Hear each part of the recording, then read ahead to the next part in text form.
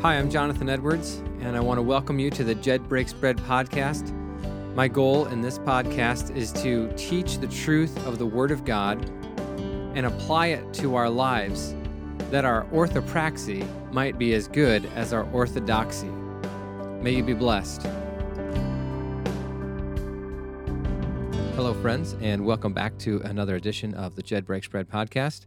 Thank you once again for joining me, and I hope that as we discuss these items on our agenda today, that you will be encouraged and challenged to think through these important theological issues and how they relate to your life. Today, we're going to be concluding our series on the creation ordinances. It's taken a bit of a while to get to this point, but here we are. I'm pretty excited about that. Hopefully you are too, because I have some other good content that I'm planning to produce over the next few months. And I'm looking forward to getting into some of that as well. So, without further ado, let's take a look here at how the rest ordinance is used in the New Testament and what does this mean for us as Christians. And I think, as we have looked at all of these creation ordinances, we see that God designed them for all of humanity for all time. They weren't just for the Jews. They weren't just for Christians. They weren't just for God's chosen people. They are something that is to be a blessing to all people, to all time. And I think when we come to the rest ordinance in the church age, okay, so the rest ordinance in the New Testament, that is one of the most confused areas or issues that people have tried to wrestle with and understand. It's been misapplied a lot.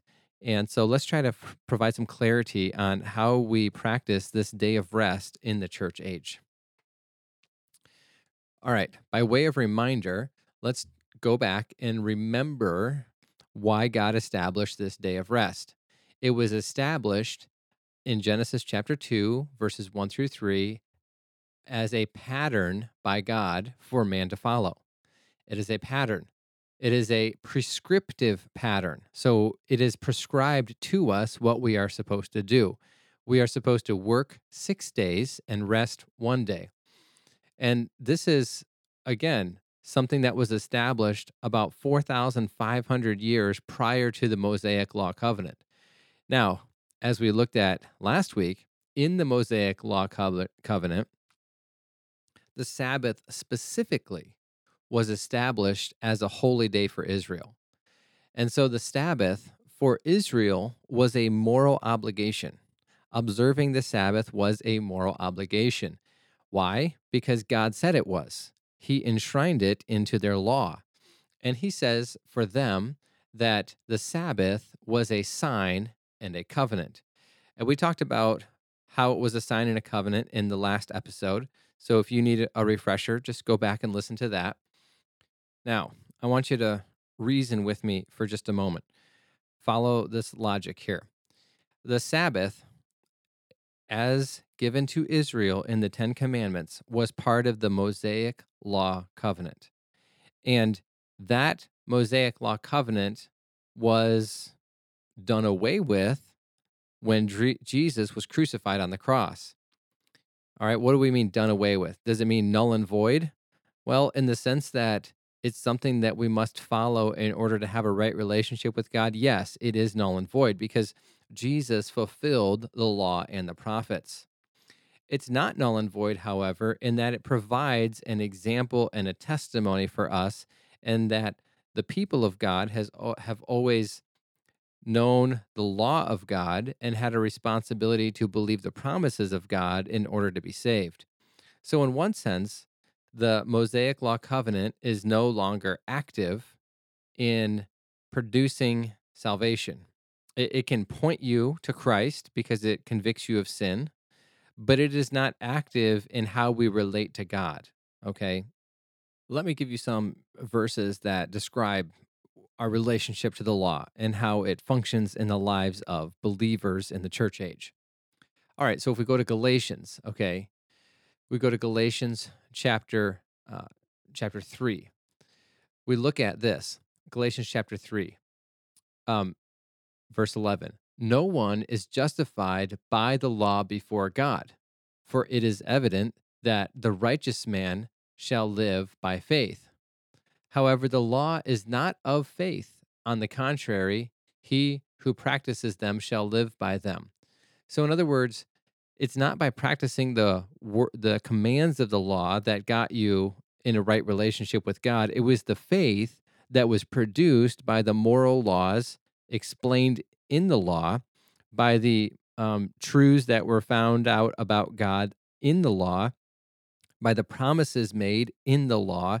Those are what led you to faith in God. Or those are, I'm sorry, what you had to have faith in order to have a right relationship with God. Now, here's why I say that that is no longer in effect for Christians. Verse 13, Christ redeemed us from the curse of the law, having become a curse for us. For it is written, cursed is everyone who hangs on a tree, in order that in Christ Jesus the blessing of Abraham might come to the Gentiles, so that we would receive the promise of the Spirit through faith. So what do we conclude from this? We conclude that the law as given to Israel is not in effect for believers. Does that mean that believers live without any law, without any moral code? No, of course not. There are all kinds of moral codes and moral laws given to believers in the New Testament, in the epistles, in the Gospels, in the book of the Revelation. And what we do find is that the specific law, the Mosaic law, as it related to the Jews, is not given to the church. And it is expressly commanded that the church does not need to obey all the aspects of the Old Testament law. In fact, that's Paul's entire premise in the book of Galatians. Look, you've been set free from the law. Stop going back and trying to live by the law. Again, this doesn't negate any moral commands that are given to the church by the writers of the New Testament.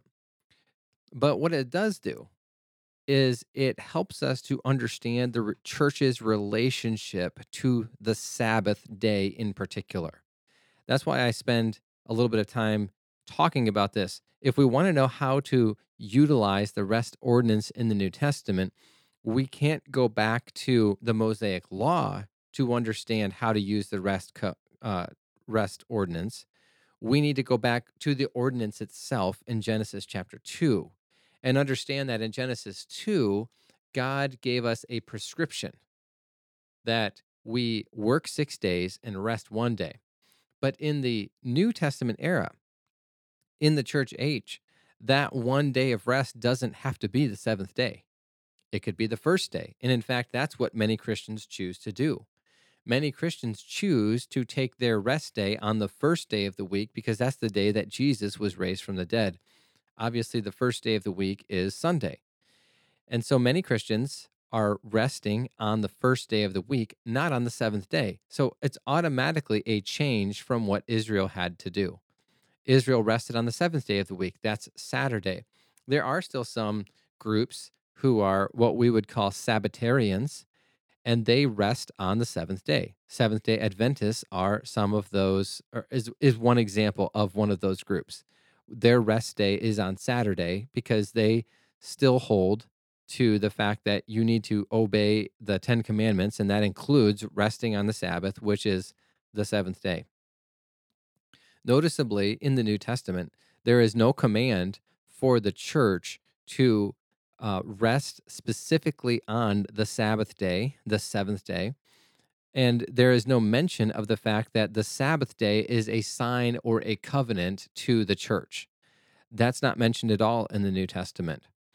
What is mentioned is that the church needs to assemble together for worship, for fellowship, for hearing the preaching, for reading of scripture, for public prayer, and to practice the ordinances. And the church should do this regularly on a weekly basis. And those who do not gather with the church are guilty of violating the command to assemble together with the saints found in Hebrews chapter 10, verses 24 and 25. All of this is to communicate to you that the Sabbath day is not in effect for the church, but the day of rest still is in effect for the church. Nothing in the New Testament overrides Genesis chapter 2, verses 1 through 3. We need to be able to practice a Sabbath day of rest. We need to build into our schedule a rest day. Um, again, I just said Sabbath day of rest. It's really hard to get that terminology like out of your mind, but it is a rest day, not the Sabbath day. The rest day could be on Tuesday for all I care. It could be on Friday, it could be Monday, it could be Sunday, and for a lot of people it is Sunday. So when we look at this big picture, what do we glean from this? What maybe conclusions can we draw? Well, first of all, day, the rest principle has been consistent in God's dealings with mankind. He expected it prior to the law of Moses. He expected it during the law of Moses. And for Israel, it was a special sign and covenant. And then after the law of Moses was done away with by Christ's death on the cross, uh, God expects his people to gather together one day a week and to still honor that day of rest. Now, this brings us to some interesting um, discussions. Okay. What should Christians do then when it comes to looking at a rest day? What day should that be? Well, as I've already mentioned, most Christians in the United States, in Western Europe, and Western cultures observe Sunday as the day of rest, and they do so because Sunday is the day that Christ rose from the dead. But in the strictest sense, Sunday is not the Sabbath. So we can't just say it's a one for one transfer. Okay, Sunday is the first day of the week, while the Sabbath is the seventh day of the week. And I think that when we transfer these Mosaic law code rules from Israel to the church, it blurs the distinction and confuses the distinction between Israel and the church. If you were a Jew, if you were a practicing Jew, if you are obeying the law of Moses, the Torah, you will worship and rest on Saturday. And you will follow the practice of the Jews from all of history. And what that will be is you start your Sabbath day on Friday evening when the sun goes down, and it goes all the way through the next day until Saturday evening when the sun goes down. That's your Sabbath day. That's your Sabbath rest. We don't do that as Christians. And so by just kind of casually saying, well, you know, we're commanded to rest on the fourth commandment says we're to rest on the Sabbath day. And so Sunday's our day of rest. We don't practice that in the way that the Jews originally practiced that. We don't honor that command to the strictest sense that the Jews honor that command. Now, we want to be mindful that the Jews perverted the command of the Sabbath. You know, Jesus tweaked the Pharisees on multiple occasions by healing people on the Sabbath, by having his disciples pick grain from the field they were walking through and eat it on the Sabbath. And Jesus made the point to the Pharisees that the Sabbath was made for man, not man for the Sabbath. And by making this point, Jesus is saying, look, the Sabbath is to provide opportunity for rest and refreshment. And you have made the rules of the Sabbath so laborious that it's no longer restful or refreshing. That was the problem that the Pharisees did. They idolized the rest day. They made the rest day more than what it was supposed to be, and Jesus had to correct them on a number of occasions. So, when Jesus corrected them, was he indicating in some way that the Sabbath was unimportant or that, you know, it could be broken without consequence? No, Jesus was not saying that at all. Of course, Jesus would never advocate for violating God's law. Jesus always advocated for correctly interpreting and correctly applying God's law. That was, one of the main points in the Sermon on the Mount. You say this, but God's law says this, and here's how God wants you to actually apply it. So when we come to the idea of the Sabbath versus Sunday and thinking about what Christians should observe, as Christians, we don't apply or we don't observe the Sabbath in the same way that the Jews did. We do observe Sunday as a day of rest in Western cultures. However, it doesn't have to be that the church only meets on Sunday in order to obey the rest principle. Here's here's some food for thought. Your pastor, he does not have Sunday as a day of rest. Why? Because he's probably waking up early in the morning to review his message. He's spending time in prayer. He is mentally thinking about the message that he's going to bring before God's people. Then he's going to preach that message. Some pastors preach two morning services, some preach a morning service and an evening service. Some pastors teach Sunday school and preach on a Sunday morning. And that is exhausting, difficult work. It is not a rest day. And I'm not saying that just because I'm a pastor and I know the difficulty of the work. I'm saying it because pastors have been charged with the task to feed God's sheep, to care for God's flock. And part of that care is working on the day when everybody else is resting and worshiping. So if you're a minister of the word, if you're a pastor, if you work on Sunday, you need to figure out another day of the week to take the rest day in order to observe the principle that God has given. I like what Steve Lawson says best. Sundays are the king's day. Monday is the queen's day. And he encourages pastors to take Monday off to be the queen's day so that you're at home.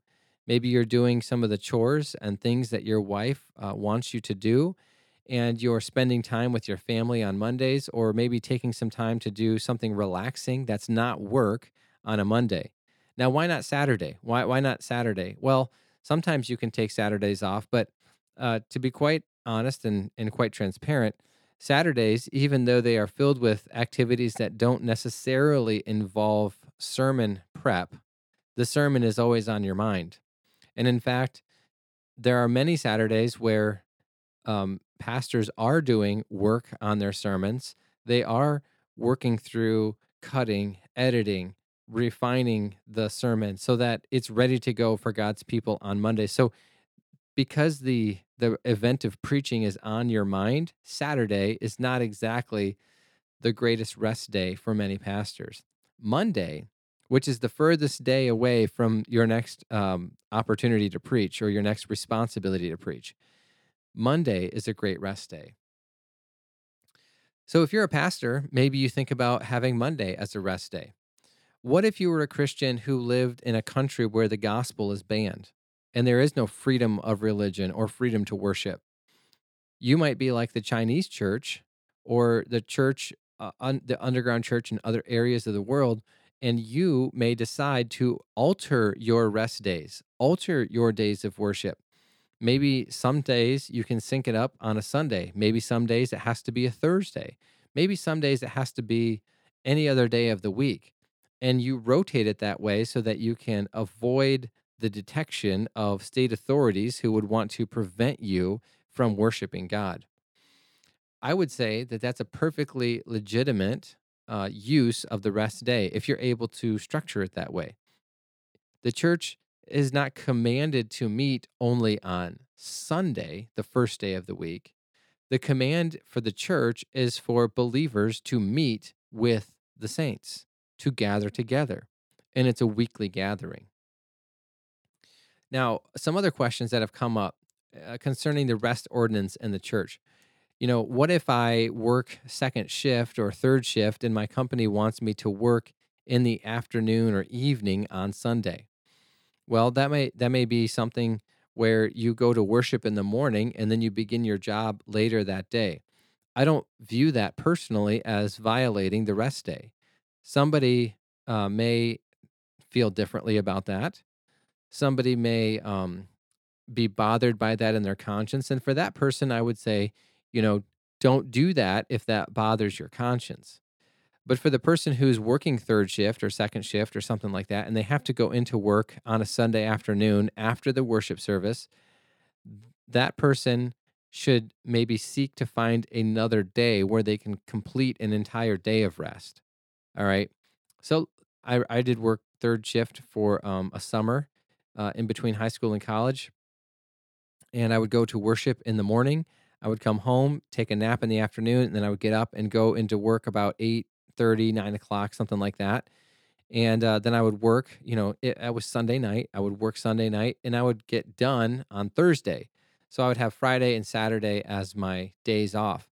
And because most of the work that's done in the Western world is a 5 day a week work week, you have the freedom to take another day of rest off. What I think is problematic is when believers choose to work instead of worshiping. Now, it may happen occasionally. It may happen occasionally where you get scheduled to work one Sunday a month or on holidays that would interrupt a worship service. And I know that this happens for believers who work in the healthcare field a lot. It happens for believers who maybe work in um, like public services, like fire departments or police departments. And so you're missing like one Sunday a month because you have to work a weekend. I would say that's legitimate.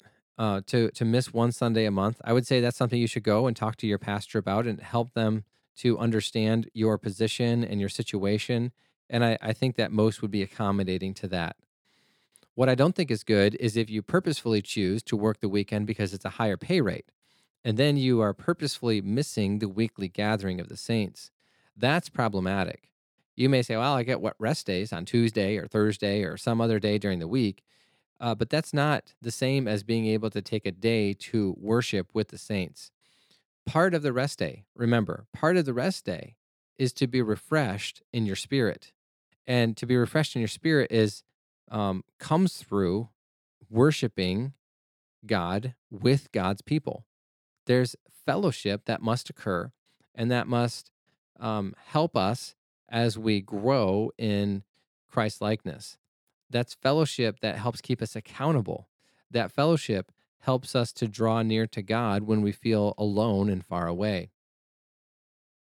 So, the rest ordinance in the New Testament, just to sum this up for you, it is a command for New Testament believers to practice the rest ordinance, but not in the same way that Israel had to practice the rest ordinance of the Sabbath.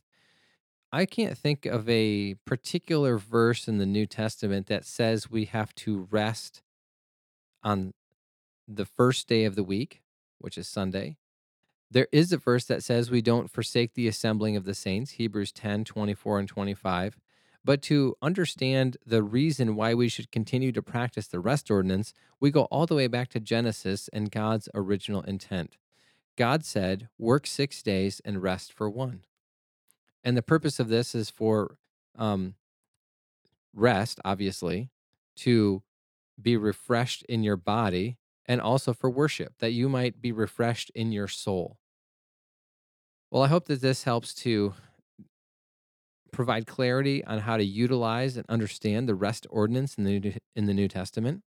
I think that there are some great discussion opportunities that could come out of this particular um, study, and one thing that we didn't mention that I should probably just tag on here at the very end is every Christian has a conscience before God that they should not violate.